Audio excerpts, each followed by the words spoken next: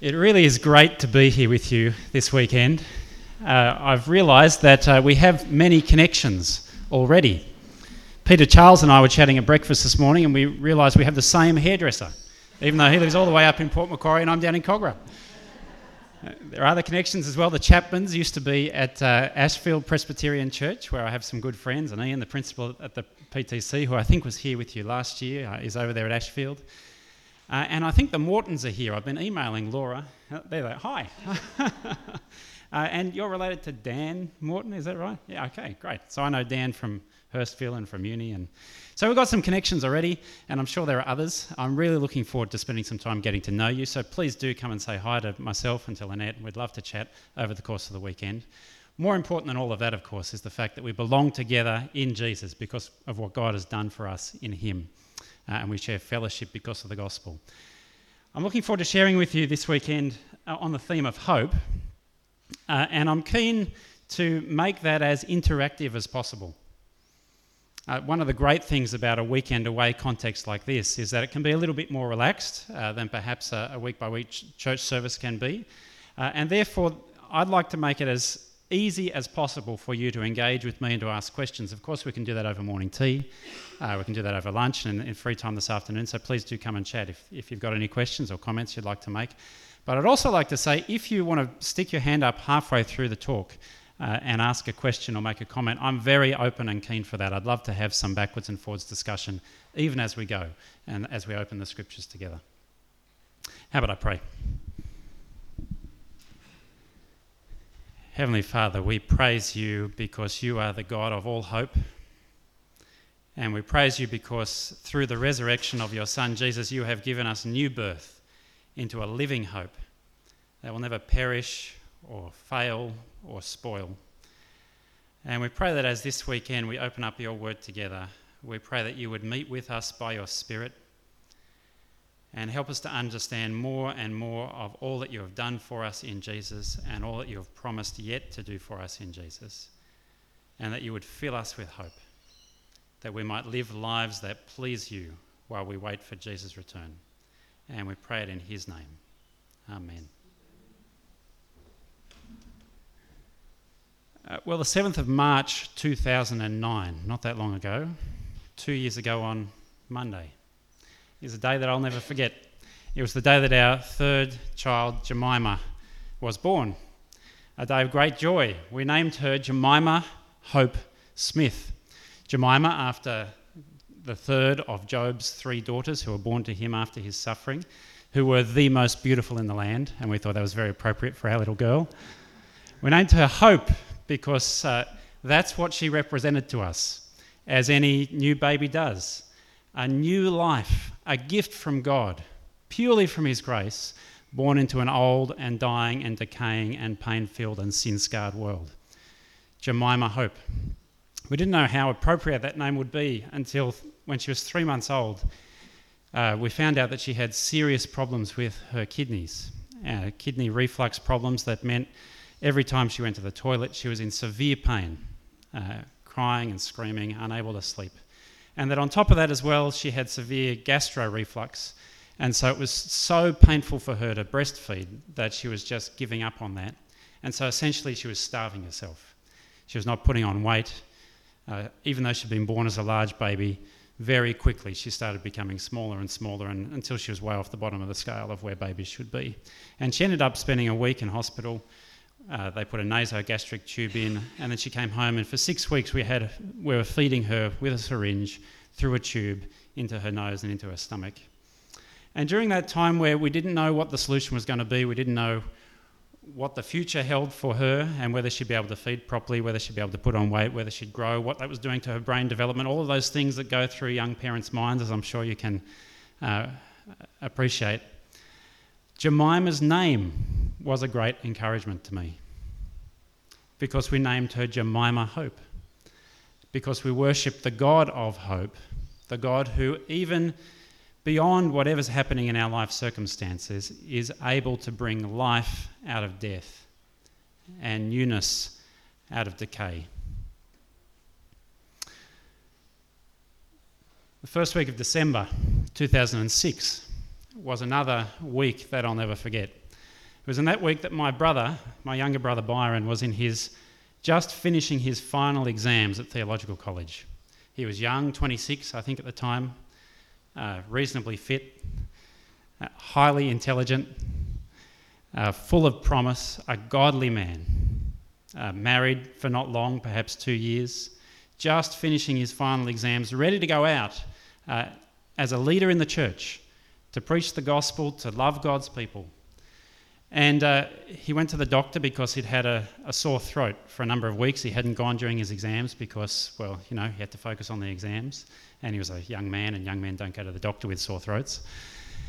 And it got so bad that he couldn't speak. And he decided, well, maybe I should go to the doctor now. And so he went to the doctor, and the doctor discovered that he had a 3 centimetre by 3 centimetre cancerous lump on his esophagus at 26 years old. It was too close to his major veins and arteries that they couldn't operate, and so they put him on radiotherapy and on chemotherapy, and for the next year of his life he lost his hair. He was very, very sick because of the chemotherapy, and we had no idea what his future held. 7th of March 2006 is another day I'll never forget. Same date as the birth of Jemima 3 years earlier. It was the date that good friends of ours, Kayleen and Craig, rejoiced at the birth of their first child, little Jacob. He was a long-awaited child. They'd been trying for a number of years. He was their first. They were looking forward to his birth. They'd been praying for his life.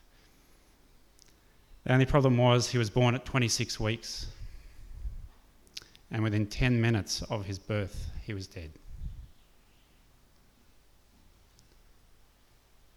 And that's just the things that have happened in my life, in my little circle, in the last 5 years. And I'm sure if we went around this room and asked for the stories that are in this room, there will be many, many stories like that. For those of you who are older, there'd be more and more stories, because these kind of stories just multiply with age. And these kinds of stories are signs for us that we live in a world that is scarred by sin. That's not the way it's meant to be. A world where there's something wrong with everything. And so my question this weekend, and I'm sorry for starting with such heavy topics, but if we're going to talk about hope, we've got to deal with the reality of life as it really is in the world. And my question for us this weekend is, how can we live with hope in the face of that kind of world? Of course, it's not just us, it's bigger than that, it's broader than that, isn't it? Richard Bauckham, an English writer, English theologian, surveyed the 20th century and put it like this: horror must surely be one of the most prominent features of 20th century history. The period since 1914 has been the most bestial in recorded history, in wars and genocide, political torture and state terrorism, in the 2 world wars, the Holocaust, Stalin's reign of terror, Vietnam, the killing fields of Cambodia, Bosnia and Rwanda. Literally hundreds of millions have died. This, of course, is far too little.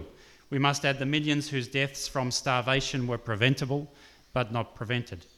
Those, including many children, still subjected to slave labour, and the currently 22 million whom famine, war and oppression have made refugees. And of course, in the few years since he's written this, we could add much more, couldn't we? We could speak about tsunamis and bushfires and earthquakes and more. And this is the reality of the world in which we live. It's a world that is scarred by sin, a world that's not the way it's meant to be, a world in which there is something wrong, even with the best of things. And so my question for us this weekend, as we turn to the scriptures together, is how can we live in that kind of world with hope?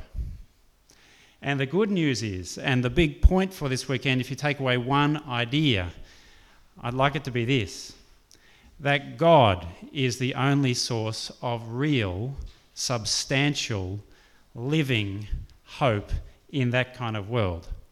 Because this is God's world, because God is committed to his world, and because in Jesus' death and resurrection, he has begun to renew his world. We're going to turn to the Bible in a minute, into that passage in 1 Peter.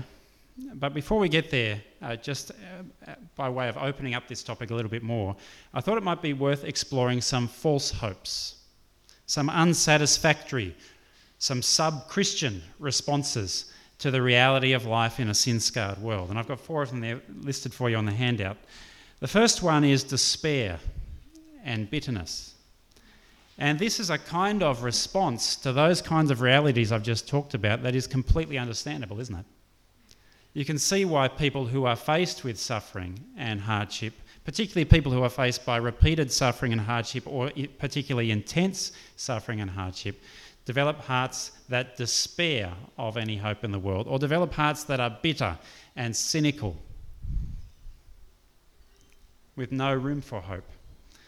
And so it's a response that you can understand, and perhaps you see that response in yourself sometimes. You see yourself despairing, giving up hope, or you see yourself growing bitter and cynical and hard-hearted and cold towards the world. It's an understandable response, but it's not a Christian response. Don't get me wrong, I'm not talking about clinical depression or all sorts of mental illnesses which are themselves part of the problem with the world. I'm not talking about those kinds of things over which we don't have much control, in some cases no control. What I am talking about is a refusal to trust in God, a refusal to hope in Him, a refusal to recognise that this is His world and that in Jesus He has begun to make it new. It's an understandable response, but it's not a Christian response. At least not in the long term. Many of us will go through periods in our lives where we despair, where we struggle with bitterness. And I think that's a normal response to the kinds of realities that I've spoken about.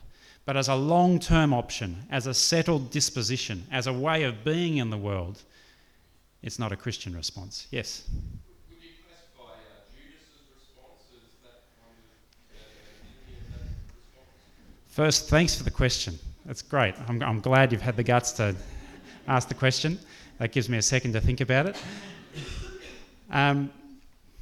Yes, I think in part that's the kind of response. That's a good example of somebody who had fallen into grave sin. Of course, he was destined for that sin in the mystery of God's sovereignty, and yet he was responsible for it, and he'd fallen into grave sin. And yes, despaired of any grace, despaired of the chance of repentance. Yeah. The second kind of response, I'm going to jump to number 3 there, or C, is human effort. I've called it politics, economics, law, medicine, and education. This is the response that I see in a friend of mine who I went through uni with, who was part of the Christian group with me at Sydney University, who I prayed with, who I planned with, who I worked with, to see the gospel of Jesus go out to university students at Sydney University when we were there several years ago, who since we left university has walked away from the church and, as far as I know, walked away from the faith, walked away from the Lord, and yet is still committed to changing the world. She's a lawyer, and so she's packed up her bags with her husband and she's gone to London, and she's working for an aid organisation over there as a lawyer on a much lower salary than what she was getting working as a lawyer here. And it's a fantastic thing to do. It is great work that she is doing. There is so much good coming out of it for the people who are dispossessed, in poverty, in all sorts of difficulty, who she is representing. It's great work to do, and yet she's doing it without reference to God.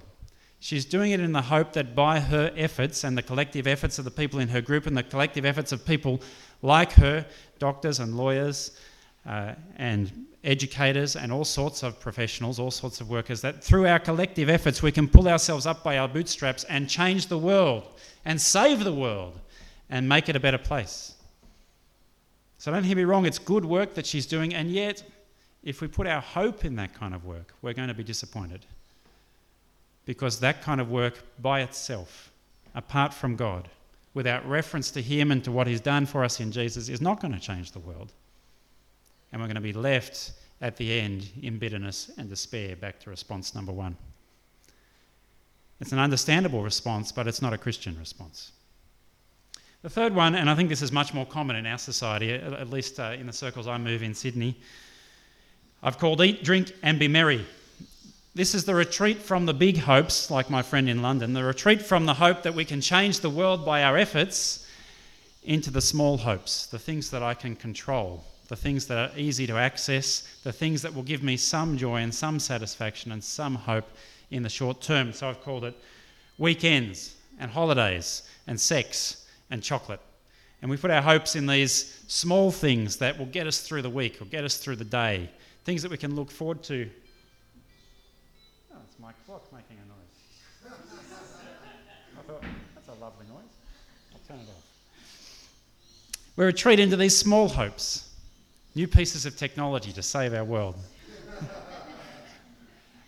And we look to them, we rely on them in little increments to fill our lives with hope that next week might be better. Once I finish this job, then I won't be so busy anymore.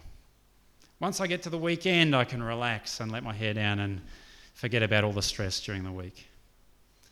We retreat into these small things and we put our hope in them.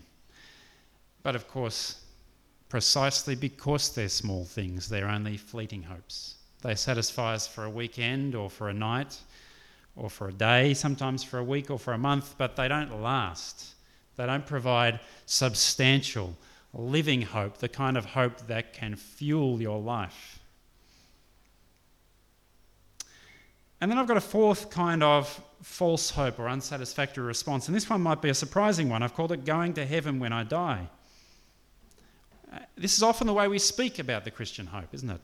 We speak about escaping from this world of sin and pain and difficulty, escaping from this body in which I suffer, and going to another place, a better place, where there is no sin and no suffering and no dying and no pain.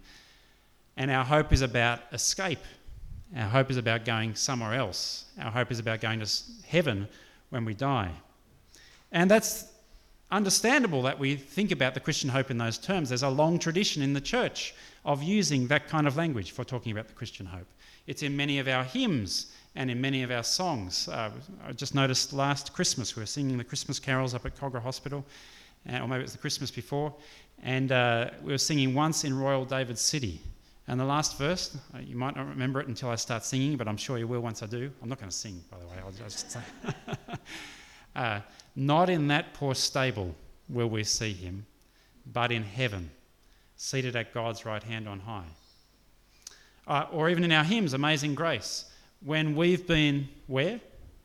When we've been there 10,000 years, bright shining as the sun, with no less days to sing God's praise than when we first begun. And you see how in those small ways, in many of our songs and our hymns, in the language that we use with each other, we talk about our hope as if it's escape from this world, as if it's about going somewhere else. In fact, Christians have been talking this way for so long that it's seeped into popular culture. And so we get things like the Philadelphia cream cheese ad. Do you remember that one from a few years ago? Where you have the angels sitting in the clouds playing their harps, eating Philadelphia cream cheese.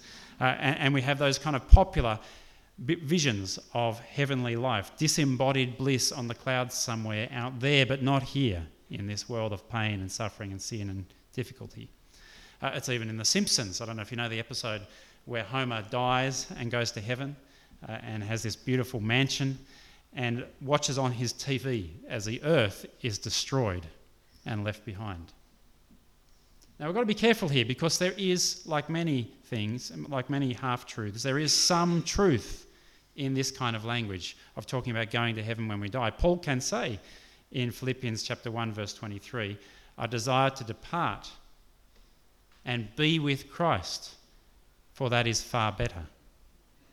So there is some truth in this way of speaking that those who die in Christ are with him, we might say in heaven. And yet, what I hope to show you this weekend as we work through the scriptures together is that at best that is only part of the truth.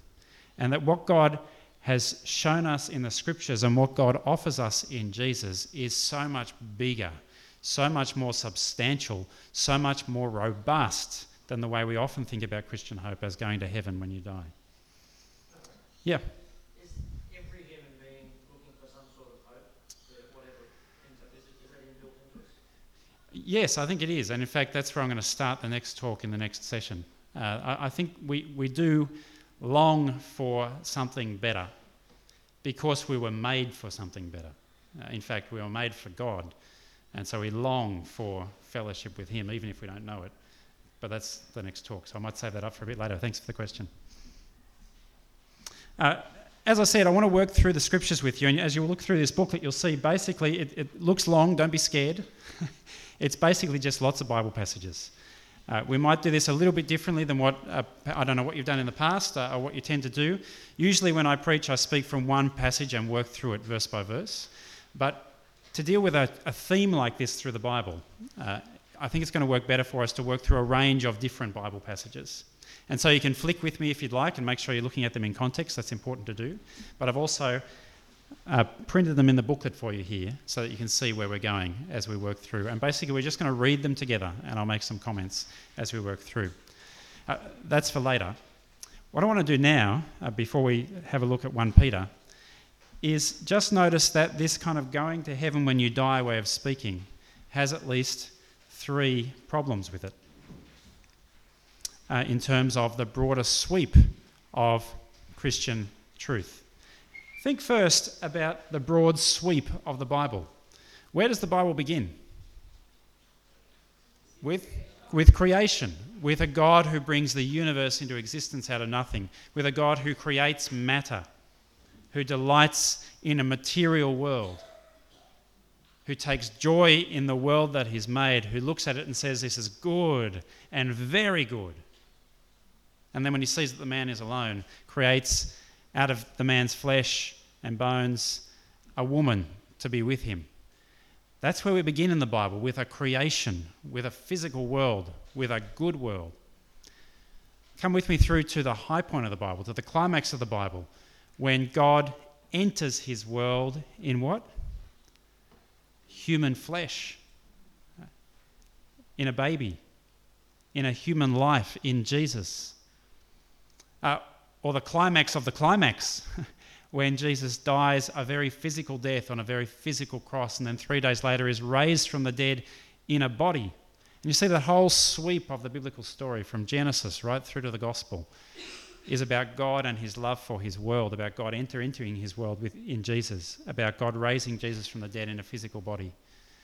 And so if the end of the story was leaving all of that behind and going to some kind of disembodied bliss, that would be a strange way for the story to end. And as we look through the scriptures over the weekend, I want you to see that's not actually where the story ends.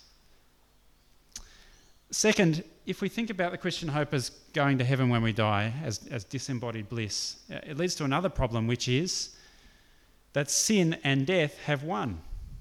This is God's world, isn't it? This is the world that he made. This is his masterpiece, displaying his glory, which he created and kind of hung up for everybody to see, his masterpiece.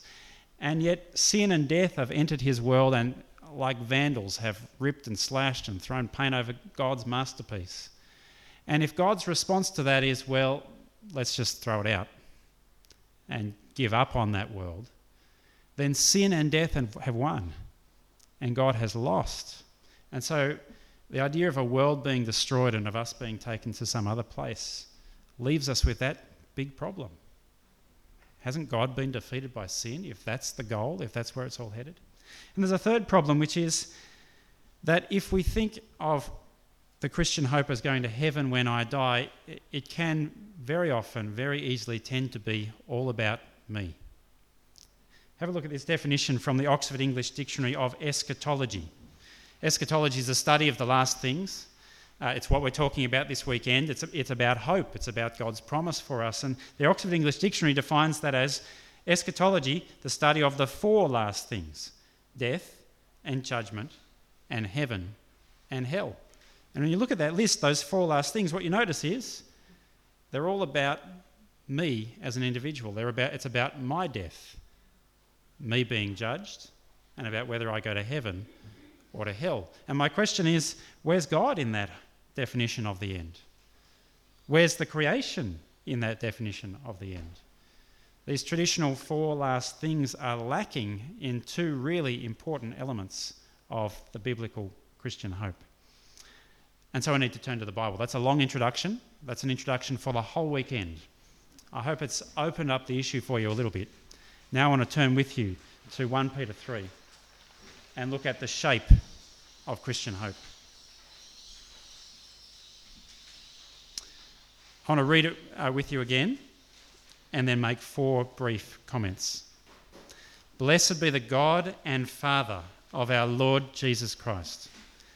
By his great mercy, he has given us new birth into a living hope through the resurrection of Jesus Christ from the dead, and into an inheritance that is imperishable, undefiled, and unfading, kept in heaven for you, who are being protected by the power of God through faith for a salvation ready to be revealed in the last time. In this you rejoice, even if now for a little while you have had to suffer various trials, so that the genuineness of your faith, being more precious than gold, that, though perishable, is tested by fire, may be found to result in praise and glory and honour when Jesus Christ is revealed. Although you have not seen him, you love him, and even though you do not see him now, you believe in him and rejoice with an indescribable and glorious joy, for you are receiving the outcome of your faith, the salvation of your souls.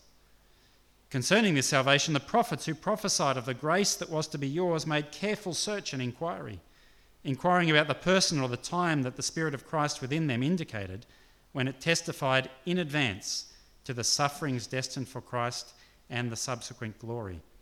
It was revealed to them that they were serving not themselves but you in regard to the things that have now been announced to you through those who brought you the good news by the Holy Spirit sent from heaven, things into which angels long to look.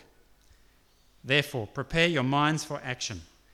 Discipline yourselves. Set all your hope on the grace that Jesus Christ will bring you when he is revealed. Like obedient children, do not be conformed to the desires that you formerly had in ignorance. Instead, as he who called you is holy, be holy yourselves in all your conduct. For it's written, you shall be holy, for I am holy. If you invoke as Father the one who judges all people impartially according to their deeds, live in reverent fear during the time of your exile. You know that you were ransomed from the futile ways inherited from your ancestors, not with perishable things like silver or gold, but with the precious blood of Christ, like that of a lamb without defect or blemish. He was destined before the foundation of the world, but was revealed at the end of the ages for your sake. Through him, you have come to trust in God, who raised him from the dead and gave him glory, so that your faith and your hope are set on God. I want you to notice 4 things. First, the Christian hope outlined here by Peter is grounded in God and in the God who keeps his promises. It begins at verse 3, Blessed be the God and Father of our Lord Jesus Christ. By his great mercy, he has given us new birth into a living hope. God is the source of this hope. God is the one who has given us new birth into hope by his great mercy. It's an interesting point that was made over here, that we all long for some kind of hope because it's been built into us by the way that God created us. And yet, having something to hope for is not something that we can presume. It's not something that just belongs to us because we've forfeited our right to have hope by our sin. God made us, God loved us, and then all of us in our own way turned our backs on him, starting with our first parents, and said, no thanks, God. I'm going to go my own way, do it my own way without you. And in doing that, in that first sin and repeated in each of our lives, we've forfeited the gift that God gave us to have hope. And so if we are going to have any hope in the world, it's only by God's great mercy, by his grace, because he's generous. It's only on that basis that we have any hope. That mercy, that grace, God spoke of beforehand, before it was revealed in its fullness through the prophets. Look at verse 10. Concerning this salvation, the prophets who prophesied of the grace that was to be yours made careful search and inquiry. God is the source of grace in his mercy, And God spoke about it beforehand, made promises that at the right time he would enter his world and reclaim his world for himself, which we know, of course, he did in Jesus. And then, having fulfilled those promises, God now protects his people for the salvation. Verse 5, you are being protected by the power of God through faith for a salvation ready to be revealed. And verse 21, therefore, Peter can say that your hope is set on God. You see, from beginning to end, from creation through to the last day, the only reason that we have hope, the only reason we can look forward to the future in hope is because of God and his mercy. Christian hope is grounded on the promise-keeping God. Notice also, secondly, that Christian hope is centred on Jesus Christ. We've been given new birth into a living hope through the resurrection of Jesus Christ from the dead. That's there in verse 3. You see, the second thing to notice about Christian hope is that it's not first and foremost about me and you. It's first and foremost about Jesus and about what God has done in him. Through the resurrection of Jesus from the dead, he has given us new birth into a living hope. That's reiterated in verse 21. Through him you have come to trust in God, who raised him from the dead and gave him glory.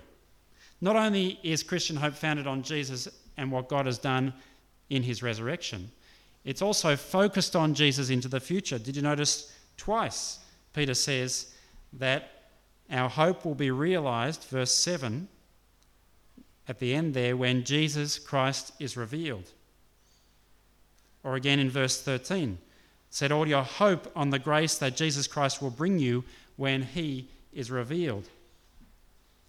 It's a salvation that God has made ready for us by Jesus' resurrection, and that will be revealed in its fullness when Jesus comes again. And that's why Peter can say there in verse 4, you've been given new birth into a living hope, into an inheritance that is imperishable, undefiled, unfading, kept in heaven for you.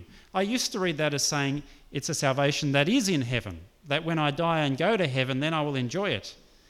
But if you keep reading, you notice that it's a salvation that is kept in heaven for us, and it's ready, end of verse 5, to be revealed at the last time. Same word. What else is going to be revealed at the last time? Jesus is going to be revealed at the last time.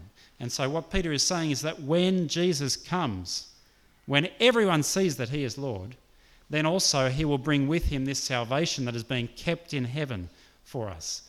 It's like when I was a kid and my parents kept the Christmas presents up in the cupboard. My mum was very organised. She often bought them in September, October, somewhere there, and we knew it once we were 5, 6, 7, 8. You had an idea that the Christmas presents were on the way, and they were kept up high in the cupboard, beyond the reach of standing on a chair, even beyond the reach of the stepladder, which you could get when Mum wasn't home from down in the garage, and go up to the cupboard, and right from the top you just still couldn't reach. It was a present that was kept in the cupboard for you, waiting to be revealed at the proper time on Christmas Day, when it was brought down from the cupboard and laid out in the lounge room and ready to be enjoyed and opened and delighted in on Christmas Day. And it's that kind of salvation that God has prepared for us, which is being kept in heaven for us, and it's ready to be revealed when Jesus Christ is revealed, when he comes, when he returns. Christian hope, therefore, is centred on Jesus Christ. It's grounded in God and the fact that God keeps his promises. And because of those two things, Christian hope is also, you notice here, both something that we have now and something that there's more to come. It's both now and not yet. Have a look in verse 3. Already we have new birth into a living hope. That's something that's ours now in the present. Verse 8. Although you have not seen him, you love him. And even though you do not see him, you believe in him, and you rejoice with an indescribable and glorious joy. Why? For you are receiving already, now, in the present. You are receiving the outcome of your faith, the salvation of your souls. Verse 12, verse 10 to 12, it was something that the prophets spoke about in the past, but which has now been fulfilled in Jesus. It's the grace, verse 10, that was to be made yours now, already, in the present. And verse 18, You were ransomed from the futile ways inherited from your ancestors, not with perishable things like silver and gold, but with the precious blood of Christ. And so already now we've been bought by God by the blood of Jesus. We belong to him. We know him as our Father. We're his children. And so we possess this living hope now. And yet, there's more to come. Because we're waiting for the day when Jesus Christ will be revealed, verse 7 or verse 13. We're waiting for the day when the salvation that he has prepared will be revealed, verse 5. We do not see him now, verse 8, even though we love him. But one day we will see him. And so the Christian hope, although we have hope now, is also not yet. There's also more to come. Christian hope is grounded in God and the God who keeps his promises. It's focused on Jesus. And because of that, it's both now and not yet. And Christian hope is also the kind of hope that produces a transformed life. Christian hope is not pie in the sky when you die, disconnected with how I live my life here and now in my daily activities, in my work and in my family. No, it's deeply connected with my everyday life. Have a look at verses 13 to 17. Therefore, because of this hope, this now not yet hope revealed in Jesus based on God's promises, because of this hope, prepare your minds for action.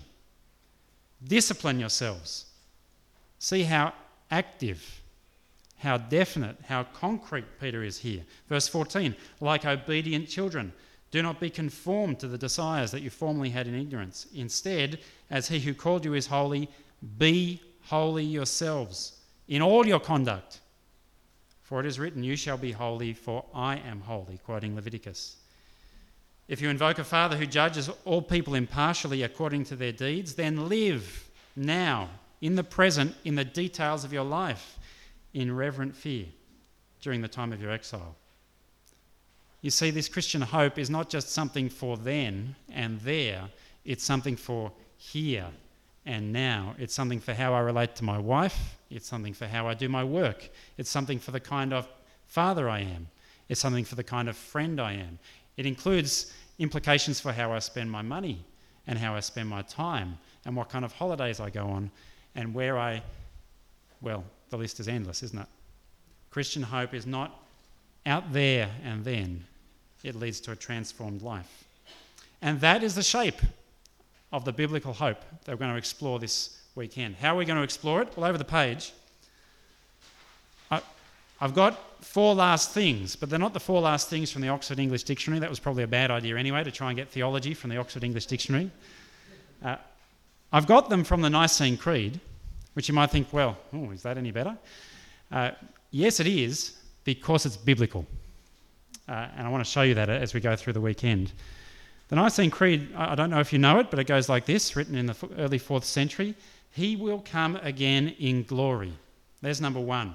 So later this morning we're going to speak about the return of the King. To judge the living and the dead. There's number 3. We'll do that tomorrow morning, the day of reckoning, the day of judgment. And his kingdom will have no end. We look for the resurrection of the dead. There's number 2. We're going to do that later this evening. And the life of the world to come. There's number 4. The renewal of all things. We're going to talk about that also tomorrow morning. So you see these 4 last things, not death, judgment, heaven and hell, as the Oxford English Dictionary would tell us, but the return of the King, the resurrection of the dead, the day of reckoning, and the renewal of all things. Those are the biblical 4 last things. Those are where God leads us to put our hope. Those are where our eyes need to be focused as we head forward through life. For each of those, I want to show you how the shape of Christian hope that we've just explored in 1 Peter permeates all of them. I want to show you how each of them is grounded in God's promises. And so as we look at the return of the King a little bit later this morning, we're going to work through some of the Old Testament and look at God's promise to dwell amongst his people. But then going to show how it's centred on Jesus and fulfilled in God's coming to us in Jesus. Because of that, I want to show you how it's both now and not yet. And then finally, I want to show you how it leads to a transformed life. That each of these is grounded in God's promises, focused on Jesus, both now and not yet, and leads to transformation in the present. putting it all together, the one idea I want you to take away from the weekend is that God, and God alone, is the only source of real, substantial, living hope in a world that's scarred by sin and death. When Jemima was sick, I said her name was a great reminder for me of that reality. We named her Jemima Hope. And every time I spoke about her and every time I prayed for her and used her name, it reminded me that yes, we were availing ourselves of the doctors. Yes, she was in the hospital and being cared for well. But ultimately, we didn't know how it was going to turn out. We didn't know what the future held. We didn't know where things would go. But God did. And therefore, God is the only source of real, substantial, living hope. And so I want you to pray with me. This is the prayer I've been praying in the weeks leading up to this weekend, and I hope that it can become your prayer as well, and we'll pray it now in a minute. This prayer that Paul has for the Romans. May the God of hope fill you with all joy and peace in believing, so that you may abound in hope by the power of the Holy Spirit. How about we pray like that now?